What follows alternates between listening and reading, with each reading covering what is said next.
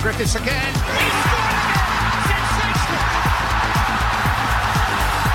Lightning strikes twice! Good play by Gemland again. 3-1! James McFadden scores for Scotland!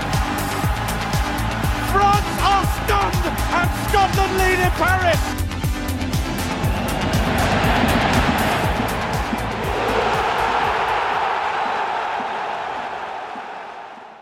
Hello and welcome to the latest episode of the Pure Football Podcast. Today, myself and Danny will be speaking about the upcoming international break and Scotland's fixtures against Ukraine at home, Ireland at home and Ukraine away.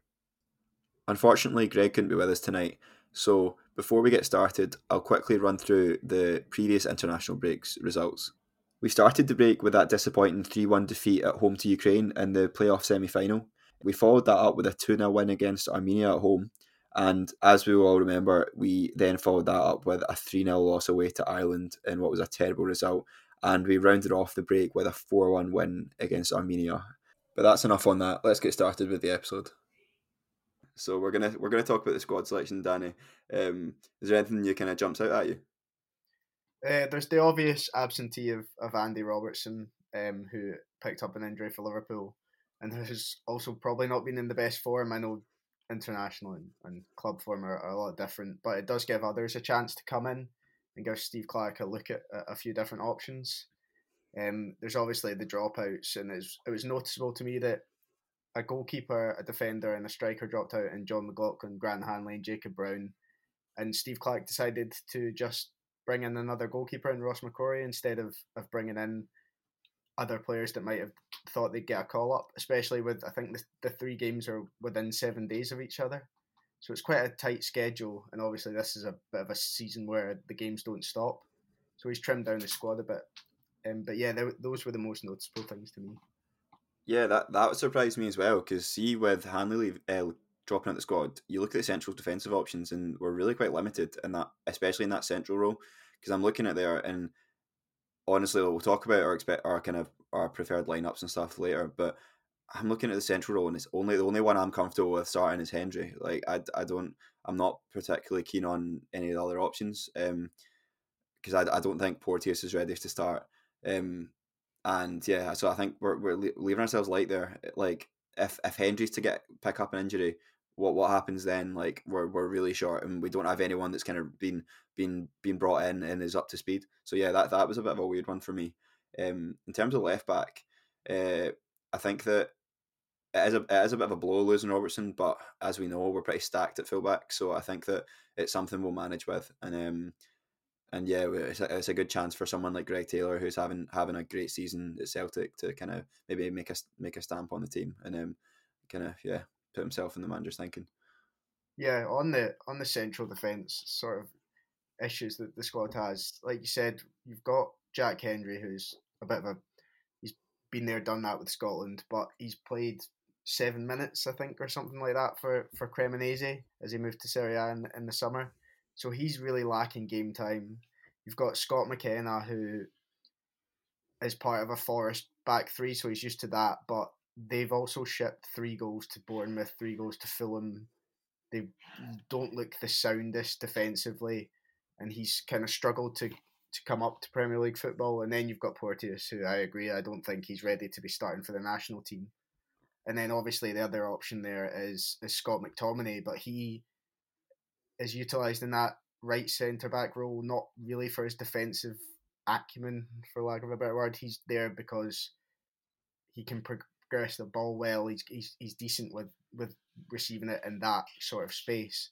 So yeah, it is a bit of a weird one that he didn't bring in another central defender, and it might mean that he tries something different. I mean, I know Greg, who isn't here tonight with us, but he wanted to see a back 4. Is that something you'd like, or do you think that Steve Clarke will just stick to the same system? I've seen a lot of talk about it, but honestly, like I think we're so far committed to this system that it we don't get very much time in these camps. I don't know if it's the time to make a big shift. I mean, I don't know. To be fair, you could say that about any time. When is the right time? But I don't know. I would probably rather just stick with what we know, as much as it wasn't a great camp last time. I think I like what the wing backs kind of offer us, because we, like, as I said, we're quite good there. I like having them more involved in like the kind of attacking phase from the wing back positions, offering the kind of attacking width. So I think, yeah, I would say stick with the 5 or the 3, sorry, but I can see the argument for wanting to go to a 4. To be fair, Yeah, I think I agree. It's something I am curious about. I maybe like to see it, but I just can't see it happening. And Steve Clark is a guy that will stick to his guns, and it's a system that's worked for him, so I don't see us changing it. You mentioned the wing backs. Obviously, big talking point so far this season from a Scotland perspective is Nathan Patterson is finally starting games for Everton. He's looking really good. He had a game-saving tackle against West Ham last weekend, where he just nicked the ball away from Corney, who was through and would have tapped the ball into an empty net. Have you liked what you've seen from him so far this season at Everton? yeah, I can't say I've been watching Everton religiously, but I do follow Everton fans on Twitter. That I kind of have a kind of trust their view on, and I've only seen good things about him so far. Seen maybe some suggestions that maybe not like not the best defensively or maybe athletically, but what he's offering in like the final third, with his kind of like his creative passing and stuff, and his delivery has been really good. So yeah, that's promising. It's not entirely surprising to me that it's taken him to this season to kind of get a consistent spot, because as we know, last season Everton were in a right mess and they were in the relegation battle like as soon as he came in, really. So it's maybe not such a surprise that Frank Lampard opted with the kind of club captain sort of passion merchant option with Coleman. Like, I can see why you would want to keep sort of a character like that in the team, when you're in that kind of moment of sort of high pressure and sort of high risk. So, or maybe as well, it's not a good opportunity to kind of bed in a young player that's like kind of, they'll have the fans on their back whenever they make a mistake and things like that. So, yeah, I'm glad he's playing games. I always believed that he would be starting for them sooner rather than later, but it's maybe not so surprising that it's taken till this season for it to happen. So moving on to our first kind of preview point, let's look at the Ukraine game that's coming up, or I should say both Ukraine games that are coming up. But firstly, the game at home. So taking a wee look back at Ukraine's recent results, they had the 3-1 game at Hampden where they fairly comfortably beating us for the majority of the game, until we had a sort of a comeback spell for maybe like 10 minutes or so at the end. But then the game was put to bed with that last minute winner for them. After that, they went into the final against Wales, as we know, and they lost that. That was followed by beating Ireland and then beating Armenia, but they did slip up with a draw to Ireland at home, or I'm not sure if it was at home, but technically a home fixture. So it has them sitting at the top of the group we're in, with 7 points. That's a point clear of us and 3 points clear of Ireland. So they are looking like the strongest team in the group at the moment. But I would say that we played very badly against them in the playoff, and I don't think we'll be that bad again. So yeah, it's maybe not one to be too negative about. But any thoughts on that, Danny? Yeah, I mean that game back then, I forgot. I think it was in June. It was awful from Scotland, but there was a lot of mitigating factors around that, and it was a lot of that Ukraine team had a rest for a long time for very obviously bad reasons that they hadn't played football. So it went the wrong way for Scotland, and they looked fresher, they looked better, and they just ran us off the park, especially in midfield. A big part of that midfield was Zinchenko, who got a lot of plaudits for how he played in that game. He obviously got his move to Arsenal in the summer, and he's looked great since, but he's now out. How much of a miss do you think he is for that Ukraine team? Yeah, I think that's a big point. It always looks really really good for them in that midfield. The quality of his kind of creative passing, and sort of just knitting the play all together for them, is something that, as far as I'm aware, they can't replace in the squad. So that is something that I would point to as a good kind of point for Scotland, because we can maybe look to exert a bit more control in the game there, because they maybe won't have the same level of control without Zinchenko. So yeah, that's something that maybe we should look to exploit there. And I guess the other big point in your Ukraine squad is is Mudryk, who's been having, he's been having a great time recently at Shakhtar, and we saw that in the Champions League where he's looked so dangerous so far. And what are you expecting from him? Is he someone we need to be worried about, Danny? Yeah, absolutely. I mean, I think he's been linked with Brentford and Arsenal quite a lot in the summer, and then I think Liverpool have been looking at him recently. He scored against Celtic recently in the Champions League. Again, he completely ripped through Juranovic, who starts over Ralston, who might be starting in that game. I'd imagine it's probably Patterson, but he is incredibly quick, incredibly skillful, and he's just really good. So yeah, it's a worry for Scotland, especially because we're not the best on the right side of that back three. If it's McTominay there, I don't know if I trust him to be left 1-on-1 if the wing back's out of the game with Mudryk. So yeah, he is definitely the one to look out for, and I think he's sort of the growing star of this Ukraine team. Yeah, I just second everything you say there, to be honest, and it does worry me with that right hand side of our back three, because that's kind of, defensively at least, that's our sort of point where we don't know who's going to start there. Whereas I think we can probably, with a bit more confidence, kind of predict the rest of it. So yeah, I'm a bit worried about that. I'll be especially worried if it's a game where Scotland are on top, being at home, and that counter threat, like that in transition, he is absolutely lethal. I'm pretty sure in their first Champions League game against Leipzig, he scored and assisted. I at least he at least scored, and he was really good in that game. And then obviously, as we said about Celtic, he was great against Celtic. So yeah, I think that he's definitely the main threat to worry about with Ukraine. Okay, so the second game that Scotland have is Ireland in Glasgow. So obviously last time out, Ireland beat Scotland 3-0. They've had sort of a mixed bag with their Nations League campaign so far. So they actually got beat by Armenia in the first game, then beat by the Ukraine. So it looked like it was one of Scotland's easier games, but it turned not to be the case. They then drew against the Ukraine, like Reece just mentioned prior, in Poland, I'd imagine the game was. So yeah, they've had sort of a mixed bag. The 3-0 defeat was a bit of a shocking result, Reece. Have you got any thoughts on the Ireland game? Yeah, I mean, I'm not gonna lie, that game, I was in Barcelona on holiday and we were watching it, like having kind of pre-drinks, and I just kind of zoned out from it at about 2-0. And yeah, it was just such a bad game. Like from what I remember of it anyway, we were just terrible. And I know I said this about the Ukraine game too, so maybe I'm kind of clutching a little bit, but like surely we can't be that bad again. And also we're at home this time, so you'd think that we'd be a little bit better there. But yeah, I'm not too worried about the Ireland game. I don't want to be like kind of overconfident, but I do think of the games cup, this should be the easier of the three games we have, being the other two against Ukraine. So I spoke to my friend Mark Penrose, who is an analyst at Shamrock Rovers and general Irish football expert.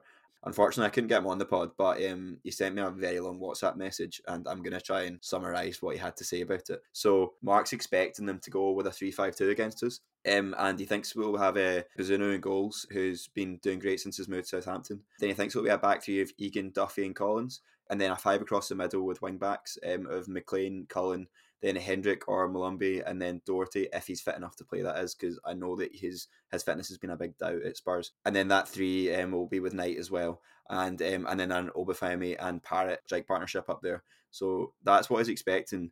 But he has mentioned that the biggest loss from their squad is Oma Bamadeli, and he's been replaced by Scales, but he's not expecting him to play much. And as kind of Scottish football fans will know, he's been playing up at Aberdeen, so we maybe won't see much of him. One thing Mark's pointed out is that he would like to see Egan get moved centrally, take Duffy out of the team, and then play O'Shea as left centre back, because he just doesn't think that Duffy's good enough on the ball. And yeah, another big talking point for them is the return of Robbie Brady from the squad to the squad. Sorry, but he doesn't expect him to start against Scotland either. Is there anything you've got to say about that, Danny?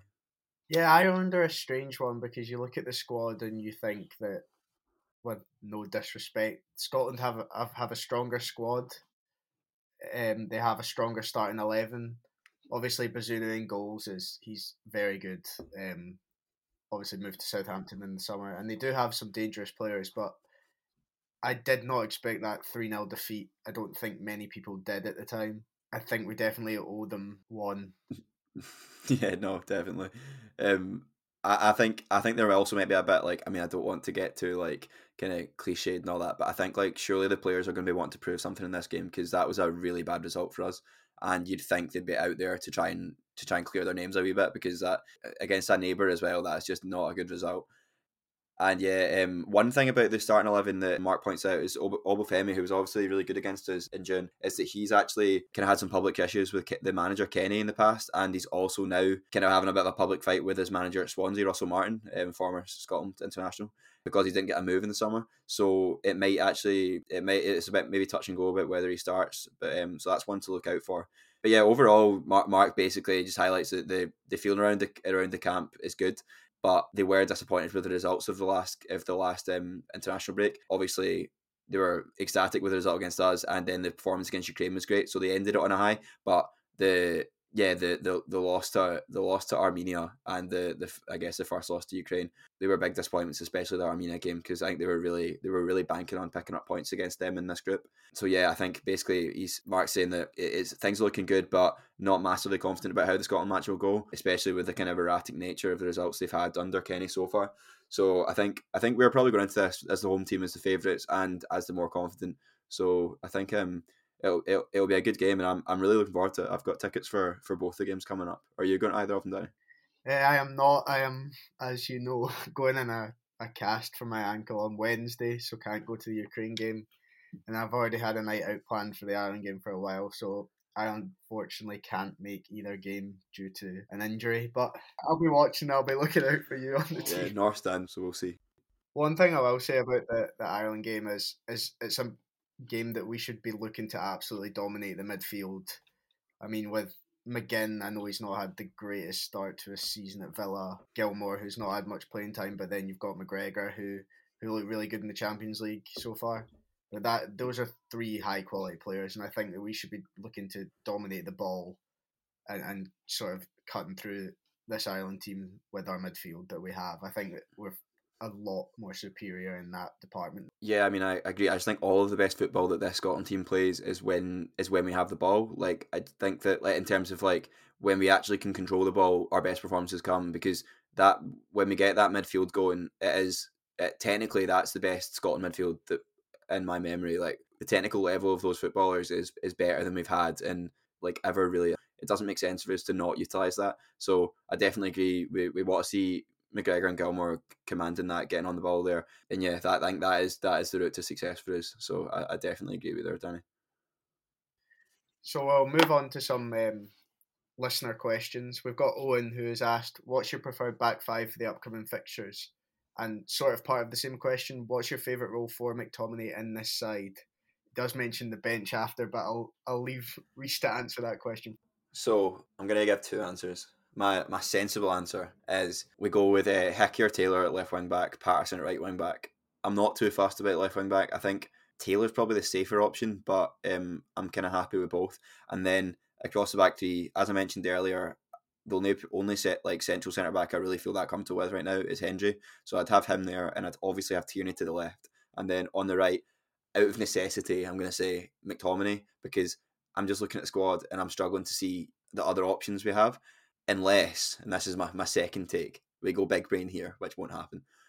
We have Taylor left wing back with Patterson right wing back, and then we have Tierney left centre back with Hendry in the middle, and then we could try Hickey at right centre back, but he is quite short, so I'm not entirely sure if that'll work in the kind of like, we might be targeted aerially with that, because you'll end up having kind of two shorter wide centre backs that are kind of there to be exploited. So that's maybe wouldn't work, but I would like to see it from a kind of in possession standpoint, because I think the sort of passing out that we'd get from having Hickey and Tierney to the right and left of Hendry would be a lot better than any other option really. And because I quite like Hickey's passing game, I think something people have watched him for a while.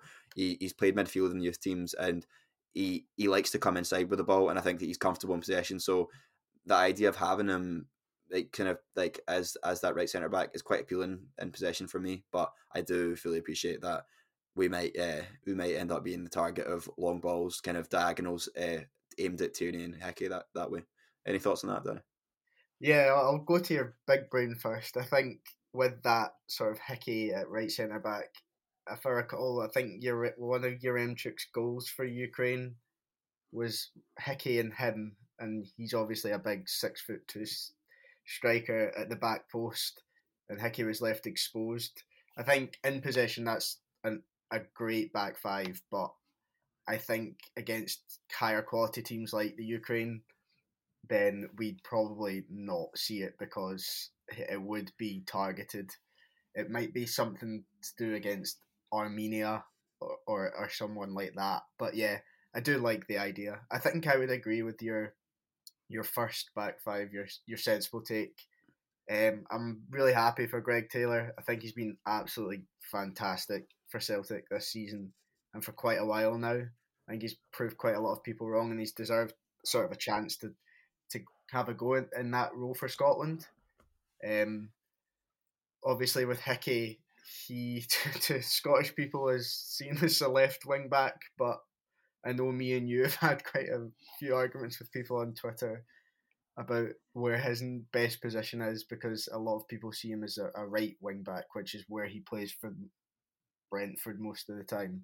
I think long term for Scotland, I'd like him at left wing back just because I think him and Patterson complement each other well on either side, and that seems like a natural progression from Robertson and Tierney to go to those two young guys. Yeah, I think it's a weird one with Hickey because it used to really annoy me when people would say, "Oh, they should play him at right back," because he's like, "Oh, he's 2-footed, blah blah," and I'd be like, kind of like the usual, like, "Yeah, well, the defensive angles are different. It's not just about being good with both feet." But then, yeah, just like that, he starts getting played at club level there a lot, and I'm like, "Oh, maybe I'm wrong." So I don't know. I'm not sure what to think about him on the right. I think I need to go and watch some of his games, specifically on the right, and see what I think about it. Because I don't think I've kind of got a fully kind of cooked take on it yet, but it's definitely good to see. It's great to see him getting Premier League minutes like consistently at Brentford, so I'm happy for him there.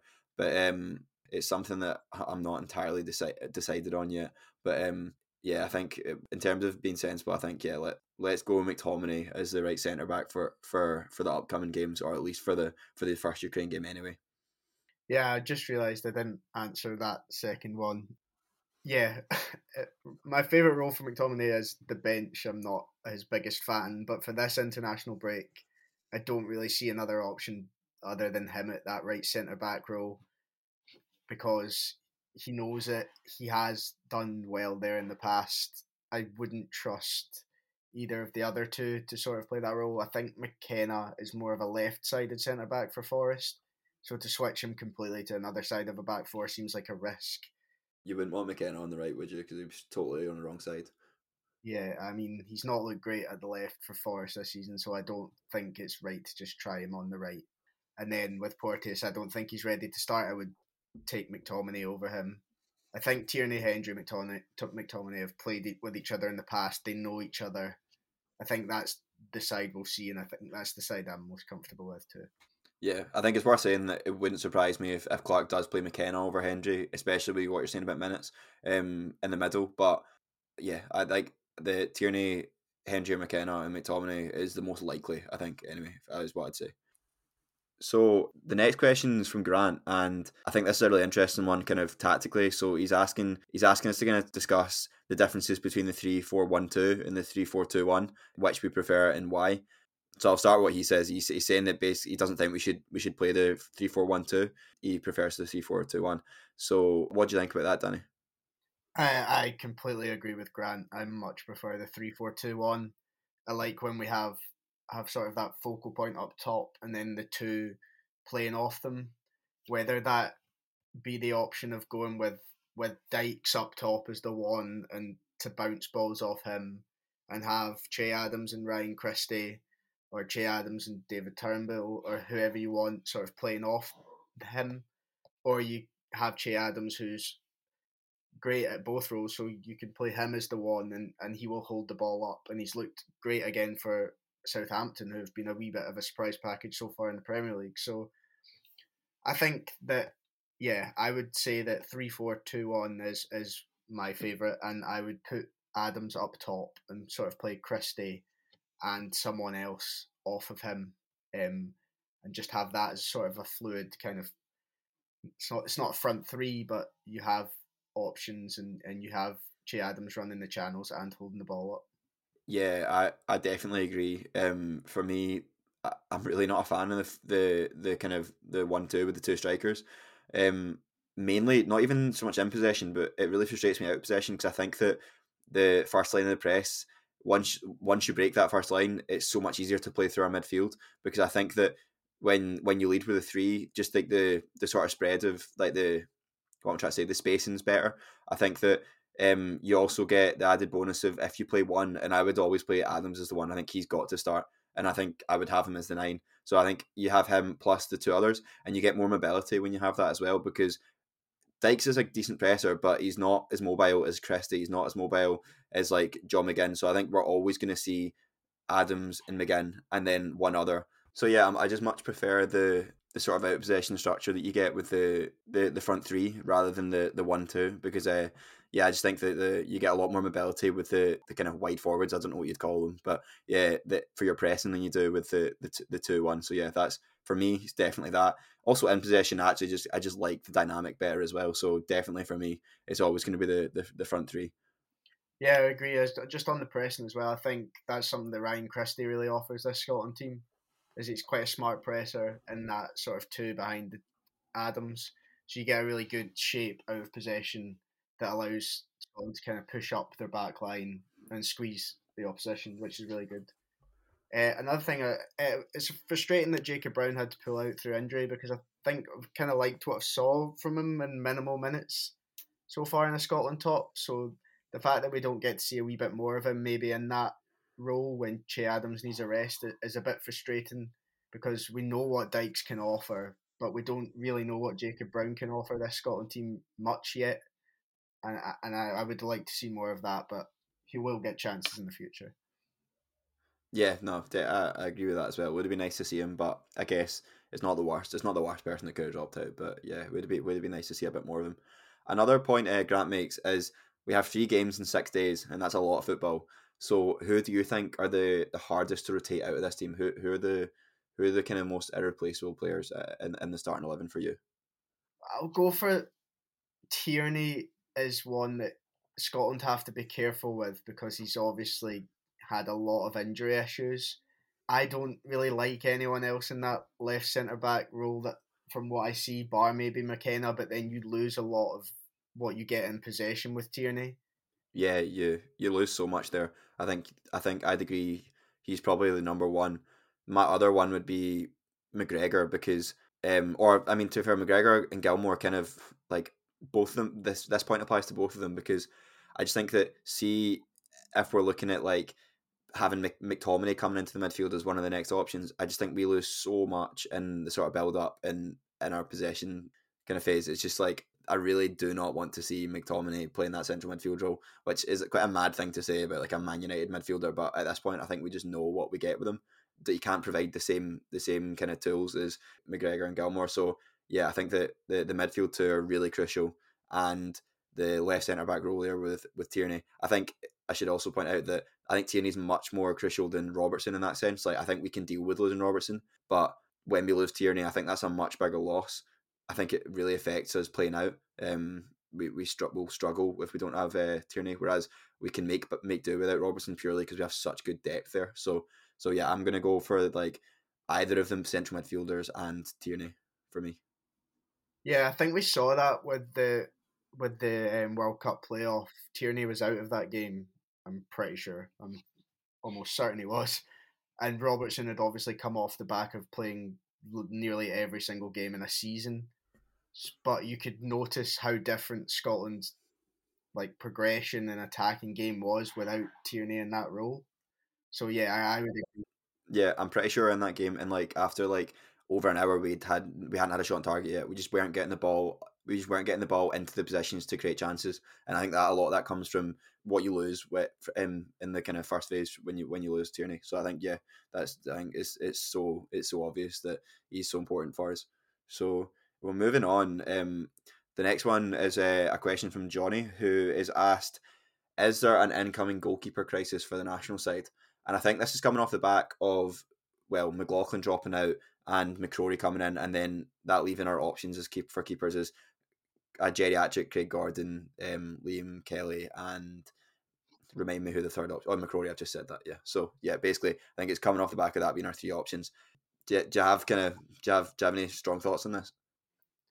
I think there is definitely cause for concern. I mean, I try to know like most of what's coming through in Scotland, but I don't think there's like a standout name for an up and coming goalkeeper.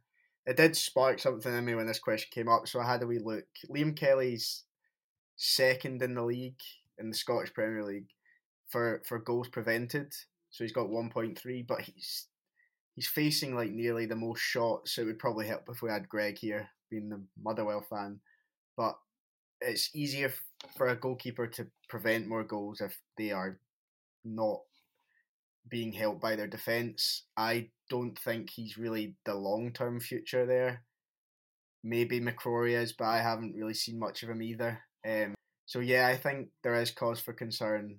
Hopefully a name pops up or someone surprises us all. But yeah, we've relied on older goalkeepers for a long time. Alan McGregor, Craig Gordon, David Marshall. You'd think by now we'd have someone trying to vie for that number one spot, but we're still here with Craig Gordon, who is a great goalkeeper. But how much longer is he really going to be in this side? Yeah, for sure. It's mad with Craig Gordon because like he wasn't even in the team a few years ago, and he's kind of come back into it. It's been a weird one, and coming back to Ireland, actually, that's one position where we could definitely take a few off them. Like I think all over the squad, like there's not very many places where Ireland are better than. In fact, the goalkeeper's the only position probably where Ireland are clearly better than us, or at least future proofed. Like they've got I'm pretty sure they've got a couple of good options after Bazunu. I think is it Travers is as well. I think they've got a couple of good options there in goalkeeper, and they're quite young options as well. So that's somewhere where we're definitely we're lacking a little bit. We're gonna go on to the final one, and this one's really for you, Danny. But we'll chat about it. But Owen again has asked. So he knows that you're a big fan of De Zerbi, who has just been appointed as the Brighton manager, following the departure of Graham Potter to Chelsea. So what do you think that this appointment means for the development of Billy Gilmour? And do you think that this will be good for his development, basically?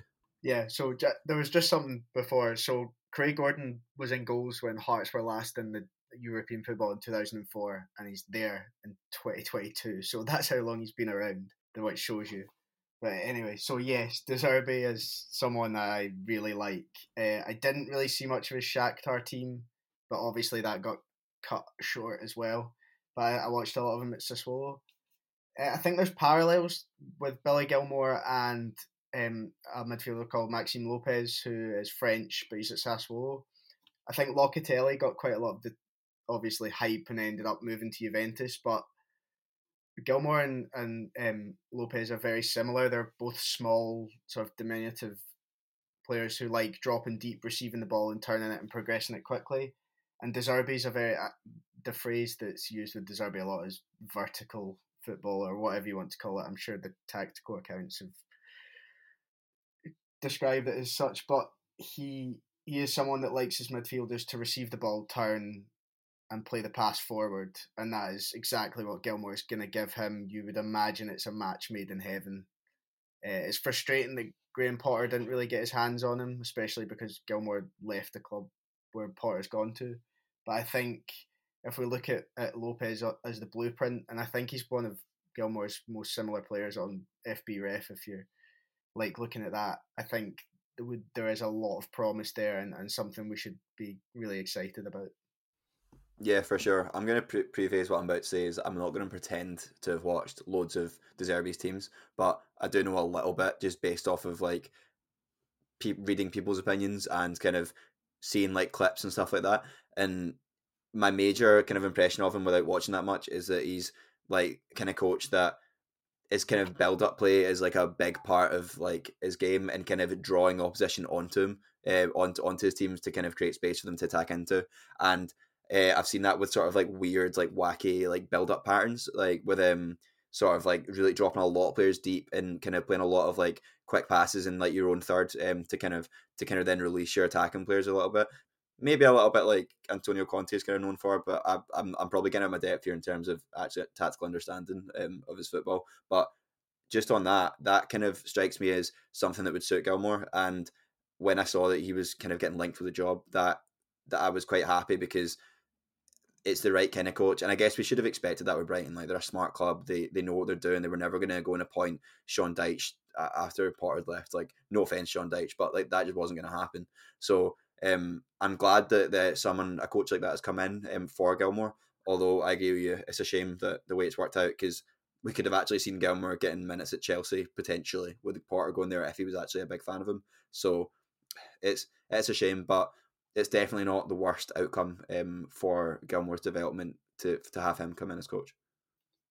No, definitely not. And De Zerbi has worked a lot with younger players. He's had people like Demiral, Sensi, who got a move to Inter, Boga, who's been linked to Premier League moves, Locatelli, who obviously got his Juventus move, Raspadori, who's another young talent. So he's someone that will put his faith in a player, even if they're young, even if they're inexperienced, which Gilmore still really is, because the only Premier League football he's really played is for Norwich, and a really bad team, with no disrespect to Norwich. So it's good that he's got a coach that will play football how he wants to play. De Zerbi wants his teams to have the ball, and Gilmore needed a team that had the ball more often than not. So I'm really excited. I probably sound a bit like a fanboy because I have been, but I think we should be really excited about this appointment for Gilmore. It's nice to hear someone at EU that actually has watched his teams. I feel like he's the kind of manager that is like really cool, and everyone just kind of pretends that they know loads about them when they actually don't. So it's quite good to actually hear someone that's genuinely watched his teams. So yeah, it's I'd also like to add that I now genuinely dislike Norwich City, because the way that their fans talk about Billy Gilmore is unacceptable. They talk about him like he was absolutely useless, when really I think that his performances were a product of their general not being good at football. So I'm excited to see how things pan out this season for him. Yeah, I think he became something of a scapegoat for a really bad situation. This always happens with players that are like that show for the ball all the time. He's someone he's not going to duck his responsibilities. Like, he's going to show for the ball, get on the ball, and then when he's not got the option to pass to, he's going to turn the ball over and he's going to make mistakes. And it's not a forgiving position to play in a bad team at all, especially because Norwich like to play football, but they just weren't good enough to play football in the Premier League last season. So it was just a bad like formula for success there. So I think that, yeah, it'll be good to see him in a functional team again, because when he's played in a functional team, he's looked very good. Like, he literally was getting man of the matches against Liverpool for Chelsea in the FA Cup, and then when he first came through, he's looked unbelievable for Scotland against England. He's like, he's easily shown his talent enough to know that he's not a bad player. So I think that we've got reason to be hopeful. One thing is that Brighton do have a lot of options in there, and there are usually only 2 spots in sort of a double pivot for a De Zerbi team. So he will have to show his quality to sort of get a lot of game time, but we know how talented he is, like the games you've just mentioned, so hopefully he can kick on. And obviously it's a permanent move now, so yeah, let's kickstart his career again, because it's been a wee bit stagnated on a club level now for a season and a half. Yeah, I'd definitely say that it's kind of getting to make a break point with him, because he has stagnated, and no matter how talented you are, if you don't kick on, like, you can just get caught in like a downward spiral and things don't go your way. So yeah, he has to kick on. So I thought we'd end the podcast with something a little bit different, sparked by me and Danny having a Twitter conversation about what albums we've been listening to a lot this year. So I thought we'd just have a quick chat about kind of music we've been listening to recently and any recommendations, and then we'll stick a song in the outro of the podcast. That's kind of a joint recommendation from us. So is there anything you've been enjoying recently, Danny? I think you know the one I'm going to mention is Jid and the Forever Story is the best album of the year by far. It's not even close. I know if Ashwin Raman is listening to this, that he will agree with me. Like that, it's just insane. I cannot stop listening to it. and I don't think I will. I think it's the best album I've had in a long time. Yeah, I've been absolutely loving it as well. See, my favourite song. Well, actually, I'm not sure. I've got a couple that I listen to the whole album constantly, but I have to say, Dance Now, I love that, and Surround Sound is unreal as well. I mean, there's plenty of good songs on it, but those two stick out to me as like ones that I've been absolutely loving. Yeah, Dance Now, Crack Sandwich, and the one with Yasin Bey, Stars. Those are my three favourite, but the whole thing back to front is just, there's not a bad moment on that album for me. It's just incredible. Yeah, definitely. I think it's definitely the top of my like album of the year recommendations at the moment. I can't think nothing's come close to it really.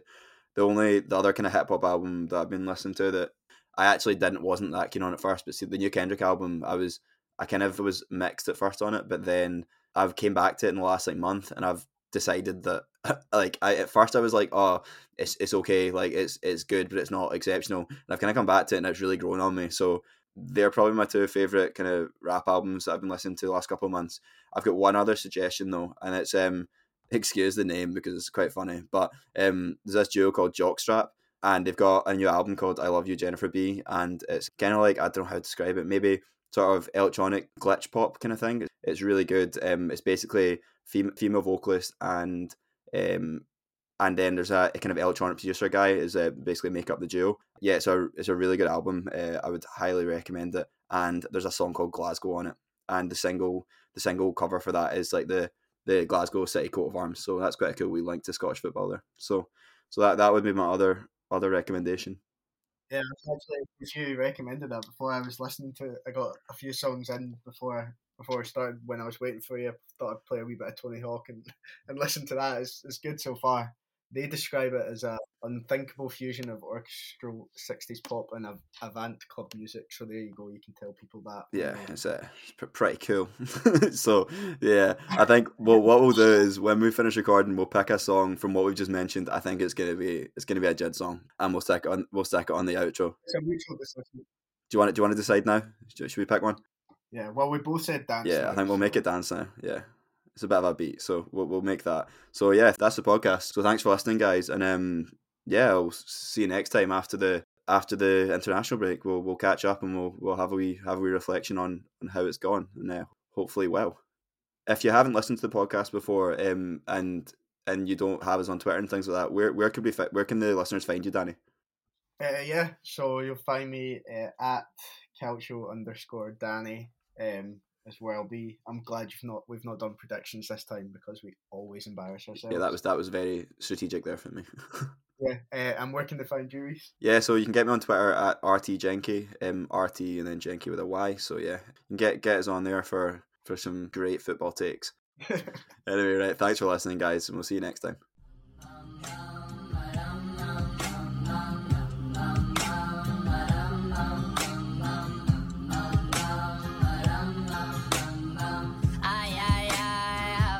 Look, JID back in the city with it. Jitty done been all across the globe. They say Jit a scribbler, he silly with it when he spit it. And I hope he don't sell his soul. He should be good, man, he signed a code. He from the hood, nigga, down the road. He was just jugging right by the stove. Then they saw the patrol, it was time to roll. Saw the patrol, it was time to ride. Motor running on Memorial Drive. Got a country cousin cruising with the black man Savannah at the Florida-Georgia line. Got a couple family members in Atlanta, not Atlanta. We let on Moretta decide. They just go let that Beretta fly. Cause you niggas bugging, spray pesticides. It's me and the bros, it's no extra guys. And they moving weight, it's no exercise. We could pick a date to come stretch you out. Only showing muscle when it's flexing time. You can see the hustle, you can recognize. Overcame struggle when the devil tried. Let me bear it all when I'm telling God. You know I'm a rant when I talk to Jah. Nigga said it.